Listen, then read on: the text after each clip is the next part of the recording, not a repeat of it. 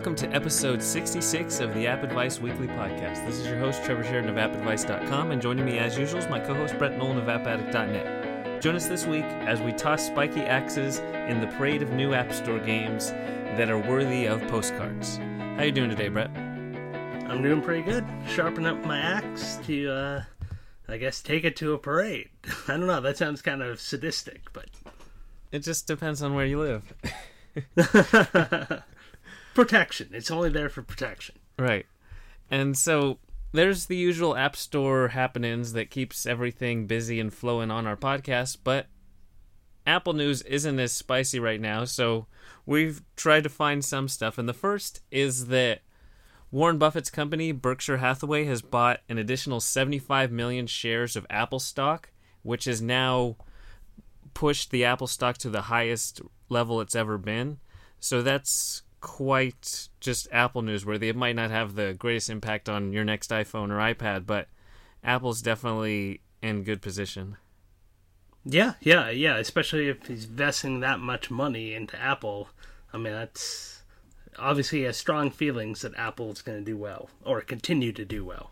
Right, continue to do well, because it's not like they're on hard times. Yes. I think right now they hold 240 million shares with the additional 75 million they acquired, which is worth 42.5 billion. So Berkshire Hathaway has a huge stake in Apple. I mean, essentially that's about how much Apple makes in one quarter, but it's still a big stake of the company. Yeah. And then it is a special anniversary for Apple. It turns out that this past Sunday, May 6th, was the 20th anniversary of the original iMac when it came out in 1998. You know, that blue camshell one that then spawned all the different colors and really spawned kind of Apple's rebirth, because that's when Steve Jobs came back to the company. That was their first big Mac release. And, you know, the iPod is what turned the company around, but I think the iMac helped just put Apple back on the map of relevancy. Right, and just seeing how far it's come in that time, like looking at that original iMac and then what we have today, I mean, they're almost unrecognizable that one came from the other, just from sheer how they look, but just the increase in computing power over all these years is super impressive. Yeah, even if you put them right next to each other, it doesn't look like they're really from the same family. But then definitely the computing power, it's off the charts. I mean, that is the type of machine that had megabytes of RAM, you know? Yeah. Well, or like I found of that RAM even.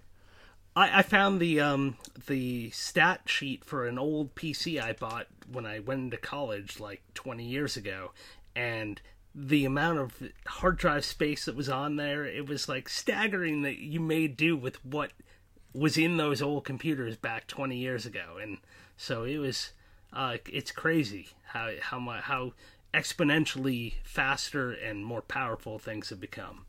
Yep. And so that original iMac, it had 4 gigabytes hard drive. So, you know, that gets all kinds of stuff done. And then it had 6 megabytes of VRAM standard, so that powered that awesome, 15-inch monitor at the 1024 by 768. Yeah, all that fun olden days. Yeah, I think I have mine sitting up in the attic somewhere. And so, just to round out the week, there is kind of a little bit iOS gaming news that kind of counts as Apple news. Epic announced that Fortnite for iOS has generated $50 million since it launched. So, in case you're wondering what the App Store can do for popular games, hopefully you're not wondering. It's more the smaller games that are the wondering. But for big games, it can make mad bank. So if you're a big company, there's no reason not to think about getting your game on the App Store in some shape or form.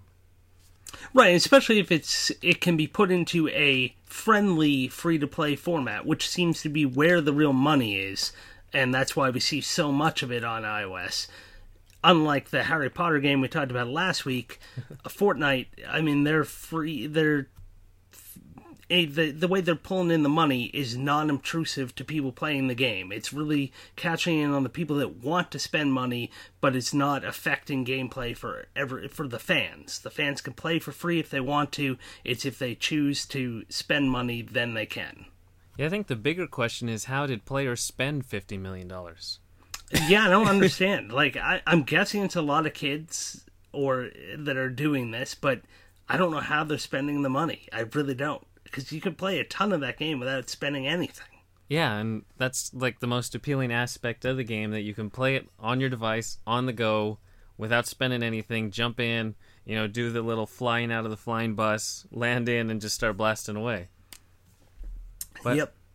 So that's pretty much the news of the week, and that means it's time for some apps. And the first one this week is called SoundCard, and it essentially lets you add sound to postcards, with those postcards having your own personalized picture. So it's not just like a beach set that someone else took. You can add in your own photos and then record your own voice and send it off.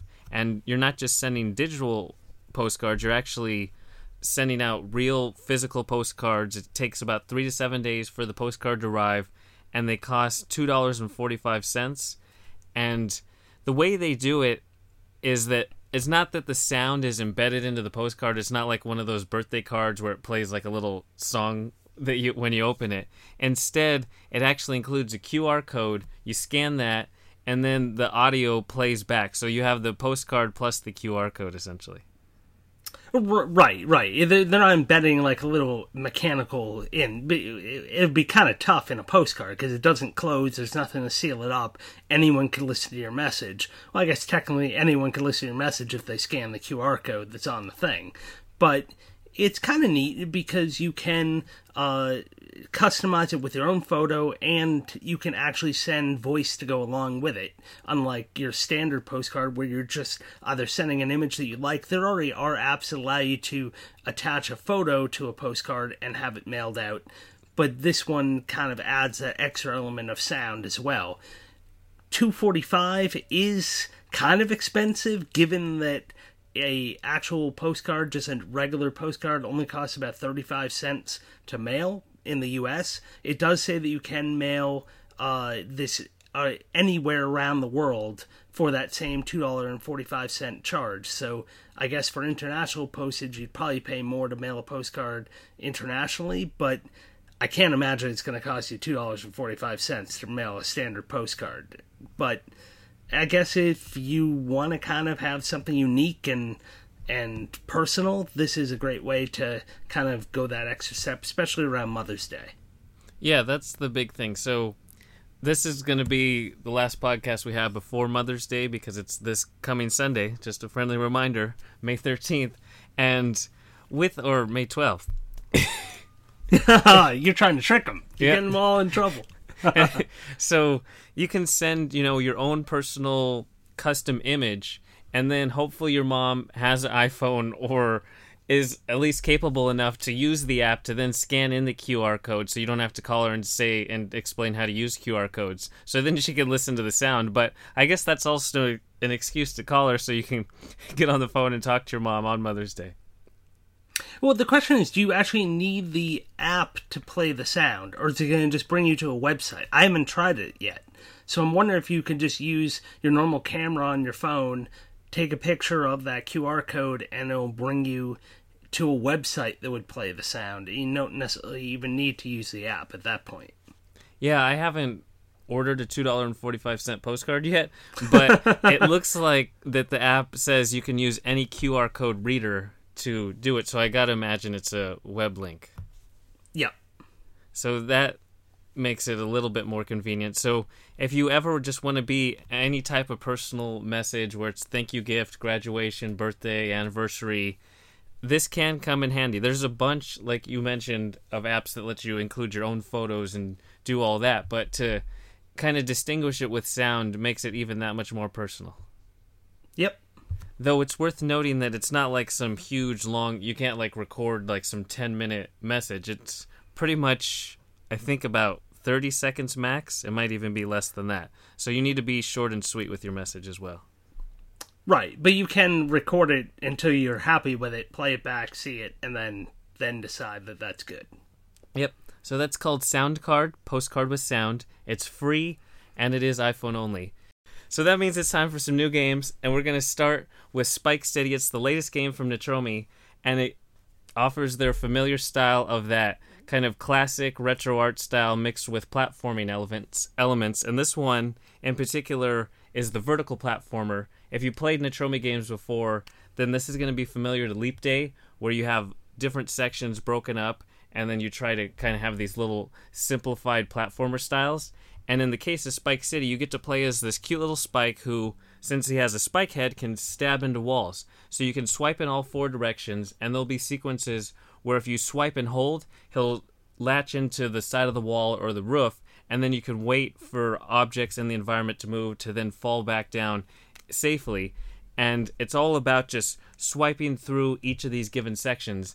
And if you think of a vertical swipe-based platformer, then Tomb of the Mask is very similar. This game plays a lot like Tomb of the Mask, but it's simpler, and it's just another kind of... Like, Nitromi's put out a lot of games that really blend together. Yeah, I almost feel like they've gone to the well far too many times now at this point with the same sort of style. It reminded me, even though the Slime Pizza, the movement was slightly different with that pull and flick, it was still kind of the same setup where you're just trying to get around a smaller little level, and that then opens up into another part of the level. I don't know, it just seems like we've seen this thing over and over and over again with them, and I didn't feel like the controls were as precise enough so like if you're flying up in the air, you're going to have to swipe left to avoid spikes at times, or swipe right, and you have to time those swipes just right so that maybe halfway up the level you're swiping to the left, and it seemed to stutter just enough that sometimes you get into trouble just because it wouldn't register your movement as quickly as you put it in. And I didn't feel like it was as polished as the other ones we've seen. I don't know, I feel like they're just kind of riding this thing out a little too much. Yeah, when I first saw it, it definitely looked good. You watch the trailer, it's like, that's like Tomb of the Mask. Let's see how Nitromi does it. And with Tomb of the Mask, it has super precise swipe controls, so you can weave through really tight sequences at fast-pacing style that's needed to make it through. This game it's not as challenging, but you still need that precision when, like you said, you hold onto the roof, and then you drop down, and then you need to swipe into this special section kind of midair. And if it ever kind of messes up, you just are more kind of disinterested in continuing because of the controls rather than the game. And that's even more true kind of to get that swipe and hold stick mechanic. It never felt intuitive. Like, you'd kind of have to purposely think about doing it every single time because it just isn't as natural as it needs to be. Like, if it was a swipe and a tap, or just something that was more responsive, it might do better. Right, yeah, the only time that I felt like it was obvious that you should do it is when they had the locks, and you had to swipe and hold, and even that took me a few tries to even figure out what they wanted me to do. And then finally I realized, oh, wait a minute, I gotta hold on to that wall in order to wait for the lock to unlock all the locks, and then you can continue on. I felt like they had the same swipe midair in Green Ninja Year of the Frog, but I don't remember it not performing. I do remember a few times it did, but I don't remember it to the extent that we saw here, where it just really doesn't seem to register your swipes. Green Ninja Year of the Frog is definitely a better game. Yes, yeah. Especially because, they made that Magic Touch Wizard for Hire where you have to swipe those different shapes to get rid of enemies, and that is super responsive. It is really dependent on touch controls, so it's weird that it's like it uses a different engine, or maybe they're just publishing someone else's game, but it's definitely weird compared to their other catalog of games. Yep. And so that's Spike City. It's free, it's universal, and if you listen to last week's episode and this feels like a continuation of us just ripping apart games, I apologize. So next up, maybe we can transition away from that with Distraint, which is this kind of horror-based 2D side-scrolling, subtly point-and-click adventure game where you get to essentially play as a landlord who needs to evict different residents for different purposes. And if you evict certain residence, you'll then be upgraded to become a partner of the law firm, essentially, or the housing company, whatever. And that is essentially your goal. So you end up selling your soul, with no compassion whatsoever to advance through this game. And then in doing so, all kinds of crazy horror stuff comes out. Like at the very opening of the game, you have to go evict this old lady. And walking through the halls, you'll come across this body that looks like its head was blown off with a shotgun.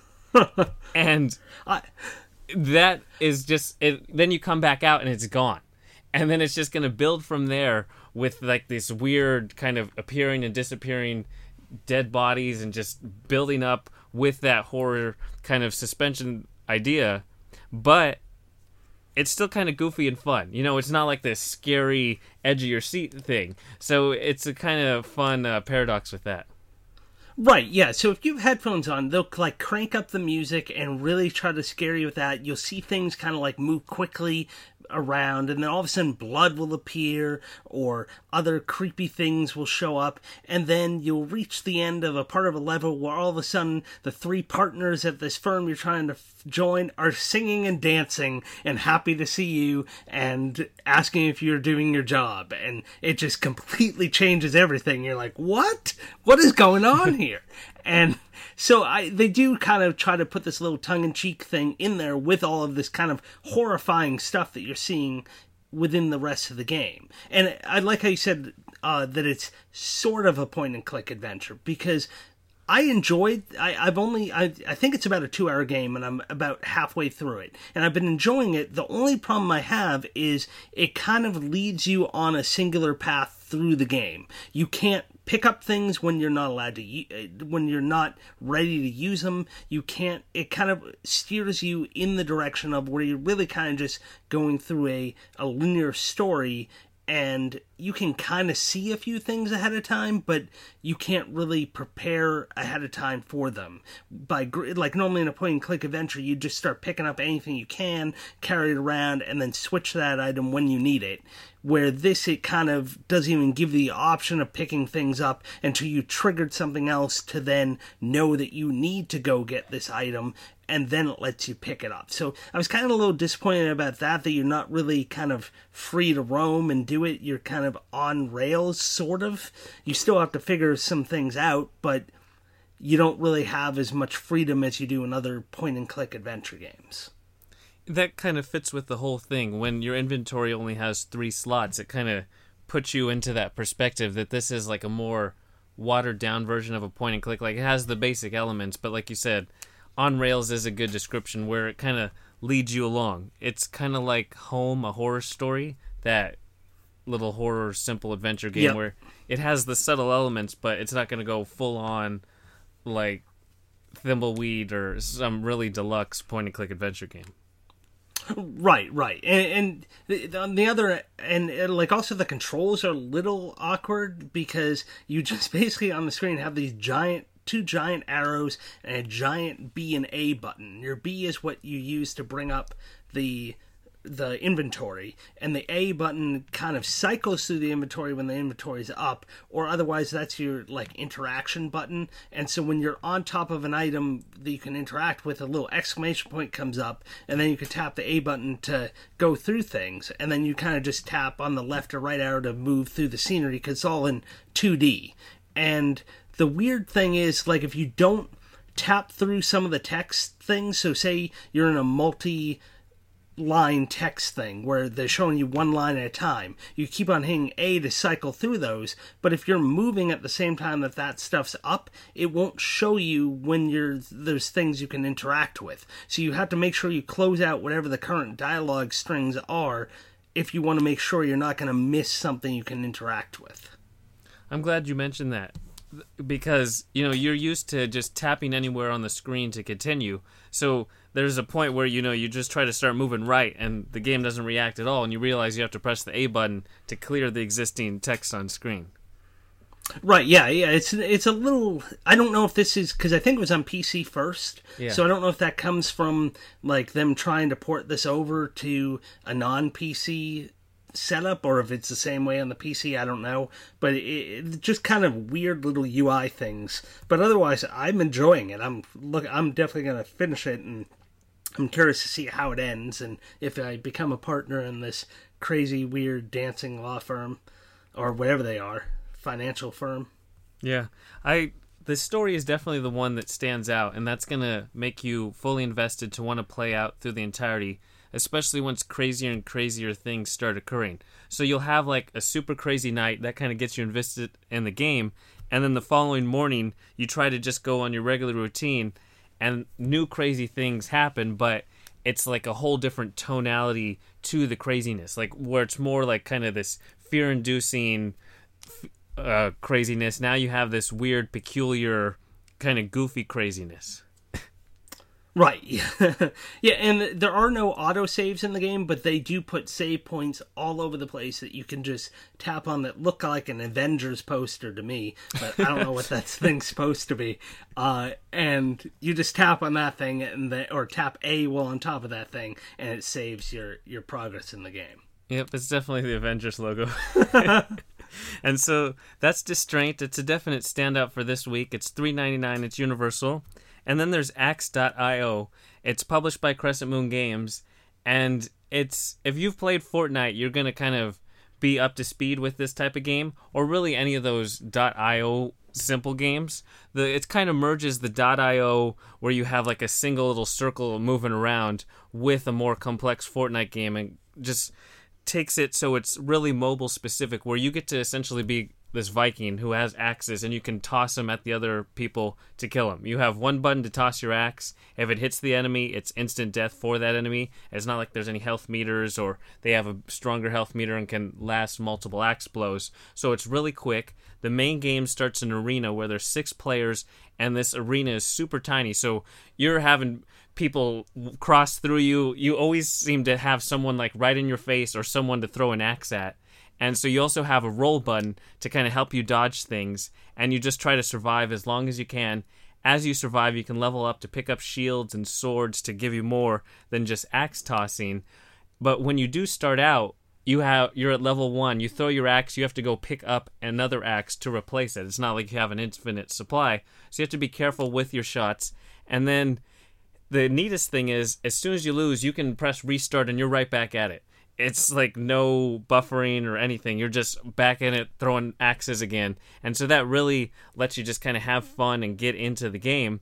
And then there's 3 additional modes. So there's one where the map's a little larger, another mode where it's the classic Fortnite Battle Royale. In this case, you start with 50 players and you try to be the last one standing. And then there's this dragon co-op battle where there's this dragon in the middle of the castle, and all of the players are throwing the axes at the dragon to try to kill it, and the person who does the most damage wins the round. And so there's multiple ways to play, but the core game is really this close quarters combat that focuses on tossing axes and not having to worry about any more complexities than that. Right, I think it's so perfectly suited for mobile because it is quick in, quick out. You could die quickly, but you're just back in the action super quickly. I was super impressed at how smoothly the game ran. It didn't feel like I was playing against a whole other bunch of people that were online. Didn't seem like it was glitchy. Everything was moving at proper speed, and it just was quick, fun action. And yeah, it does get a little repetitive, but if you can manage to survive and level up, and then you can start to pick up other weapons where now you're able to not only carry more than one axe, but then also have that sword. So maybe you take out a couple people with your axes, and then some guy gets close because he's going to pick up those axes that you threw, and now you slam him with the sword, or you get 2 people with the sword. And so it's just a lot of fun as you try to level up and collect more stuff, and then maybe you find a spot where you can hide out and kind of try to survive for most of that 50 players, and then go on a tear right near the end and hopefully take out the rest of the people. Yeah, and like you said, it's really made for mobile. That's the best aspect of the game, is that you can get in, get out. It feels like you're even playing computer players, how well the connection is.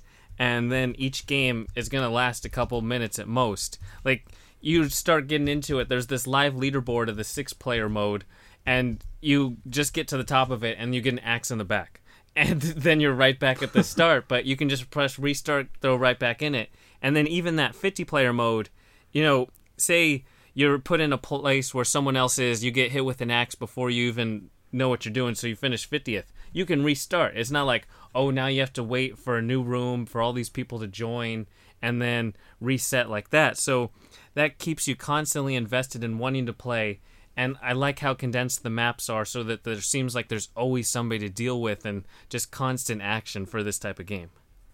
Right, yeah, and I can easily see them adding additional maps to this and having more places to play, or randomize the maps to make it a little bit different each time would be nice. But otherwise, yeah, it is super fun. You're not going to wait around, and you can just keep on playing as much as you want to. Yep, and so that's Axe.io. It's free. It's universal. And so next up is Parade the Rhythm Battle, which provides these 3D voxel characters. You get to play as whichever one you choose, and then you're going to follow behind these different animals, and the animals will pull off different dance moves in the parade. So it's a bit like Ostrich Among Us in that regard. And so they pull off the moves, and then there's these little flagpoles that show the moves. So it might be up, down, sideways, up, up. And you have to perform those different swipes with your character, and then as you go, they're going to be more and more complex moves, because the way it turns into a parade is that you complete the penguin's moves, and then the penguin will join your parade. And then you complete the dog moves, the dog will join your parade. And then you'll have like a boss battle that's a cat. And the moves become more complex and chained together, but each time you complete it successfully, you have more creatures joining your parade to amp up your score and have that big parade. And then as you also complete those characters, they give you kind of this freeze frame, so you can take a picture of the lead character with all your unlocked animals behind you to have this fun little screenshot you can save to your device. Now, the weird thing I didn't fully understand about this was it almost looks like, so you could go from like a swipe down where you kind of do this little spin move with your foot to a swipe left or right, and then you could do a swipe up. But sometimes with a swipe up, you're jumping over a flag. Can you successfully skip that flag and continue on to just the next one that you're over at the time and do that one? Because it seemed like you could, but I'm not entirely positive. I got a little confused as to whether or not that was valid. I tried to pull off everything the flags did regardless, because he jumps up, but he doesn't necessarily jump forward. So as long as he was still kind of hovering it, if like say he's 10 foot off the ground, you can still do those side swipe maneuvers 10 foot off the ground. So I always tried to focus on that. I didn't risk it to skip a flag. I have no idea. Okay, yeah. I mean, it's a cute little game, and they do kind of just randomly throw things at you. I did play, actually, the first time I played it with no sound whatsoever, so you don't necessarily even need the sound. You're just looking at those flags and trying to time it while you're over the flags to pull off those moves. But, I mean, I don't know. It's definitely not one that's going to captivate my interest for a long, long time, but it's cute, kind of like the ostrich game was, but obviously there's a little more going on here just because it's kind of spread out, although it still comes down to just pulling off these quick rhythm sections where you just have to swipe left, right, up, down, or whatever you have you. But I don't know, it's cute, but not gonna stay a long time. Yeah, there's a good rhythmic beat to the game. If you do listen to it with sound, you can kind of get into it. Though your character, if you swipe down, he yells down. He doesn't just dance. And it's super annoying when you're doing the moves and you're listening to the music and someone's yelling the directions that you're swiping. It's like, I know what the directions, you didn't tell me before I did it, you did it after, so it's not helping at all. If I swipe down and the next move is up and you yell down, part of you wants to swipe down again because it's kind of like Simon Says. So that was a little weird. I can see what you mean. Yeah. So it might be actually better to play without any sound on. The only kind of hesitation for me is that I wanted more parade to give you a benefit. Where, kind of like Grim Joggers, where you have like 15 guys and it gives you like that combo multiplier the more guys you have with you before they kind of fall off and die. So if your parade really amped up it should have emphasized more coin earning or just combo multipliers. Like, it's subtly there, but it's not like as big as you would hope for a game that emphasized creating a parade. Right, or allow those extras to be sacrificed to, like, give you a little buffer if for some reason you should start to mess things up. Like, maybe allow you to miss a flag and one animal goes away, walks away because it doesn't think you have the skills anymore. But it's just something, some reason other than just to see as far as you can go and how big of a line of a parade you can build. A little more motivation to create the biggest parade you can. Yeah, so like you, I don't think this game's going to last that long on my device, and I don't think it has an appealing dynamic as Ostrich Among Us. So that's Parade, the rhythm battle. It's free, it's universal. And then to round out the week, we've talked about Rusty Lake a number of times on the podcast, and now they have a new Kickstarter for their latest game that also ties into a short film, which is going to combine their Rusty Lake games with their Cube Escape games to just be Cube Escape Paradox, essentially, or Rusty Lake Paradox. But it's really neat just seeing the live-action version of Rusty Lake, because it goes with the detective who's in the Cube Escape games. He looks like the main protagonist, but Mr. Crow is in the background, so they're going to kind of combine the two storylines together to encompass everything that happens at Rusty Lake. Yeah, it looks like they did a fantastic job casting this thing. These things look like the characters from the games, and all the Cube Escape games have been free, and though this Kickstarter is raising money, it's already raised quite a bit of money, so they still have 26 days to go at the time we're recording this, and they've already made almost $25,400, and their goal was $17,950. I think it's actually in another currency, and it just converted it. That's why it's not like even amounts. But so they're well over their funding goal, which means that, and I think they funded in like 10 hours, which means the Cube Escape game, I mean the video, the short film is going to be released for free on YouTube. The Cube Escape portion of the game, if you followed their series, the Cube Escape games have always been free. There's going to be a free version of Cube Escape Paradox, which will have most of the content, but then there'll also be a paid version which has additional content. There'll be multiple endings as well, I think, in the short film, and so you still will be able to play the Cube Escape game for free, but they will have additional content in the premium version that I assume you'll pay to unlock, or maybe there'll be two separate releases, I'm not sure, but it's good to know that you'll be able to watch the film for free no matter what, because they hit their funding goal. So if you want to back it, they're already out of iOS spots to back it, but you can still back for Android spots if you're an Android supporter, or you can just give them some money just if you want to help them out, and you get an exclusive digital wallpaper. Or there's other pledge levels still available as well, but definitely worth checking out the Kickstarter. You'll get a little teaser on what this looks like, and if you're a fan of the games like we are, I think you're really going to find it cool to see how they translated the game into actual real world kind of movie. Yep. Always could use some more Rusty Lake Cube Escape action, and to see, I'm always so intrigued because it has that crossover among like 12 different games. There's these little subtle connections among games. So to see that come full circle and then actually turn into a live action film, not just these characters that we've seen drawn time and time again, it's a brilliant idea. Yeah. I hope it really does well for them, because you can definitely tell they put a lot of effort and thought into how they're going to translate this. And I'm hoping it's not super duper creepy, because the games are super duper creepy. I'm guessing they probably won't be as creepy just because it's going to be on YouTube, but it'll be interesting to see. Yep, and so that's Rusty Lake Paradox. You can look for it on Kickstarter, and I think that's everything for episode 66. Yep, that's all I got. To everyone listening, we hope you enjoyed, and we'll talk to you next time. Talk to you later.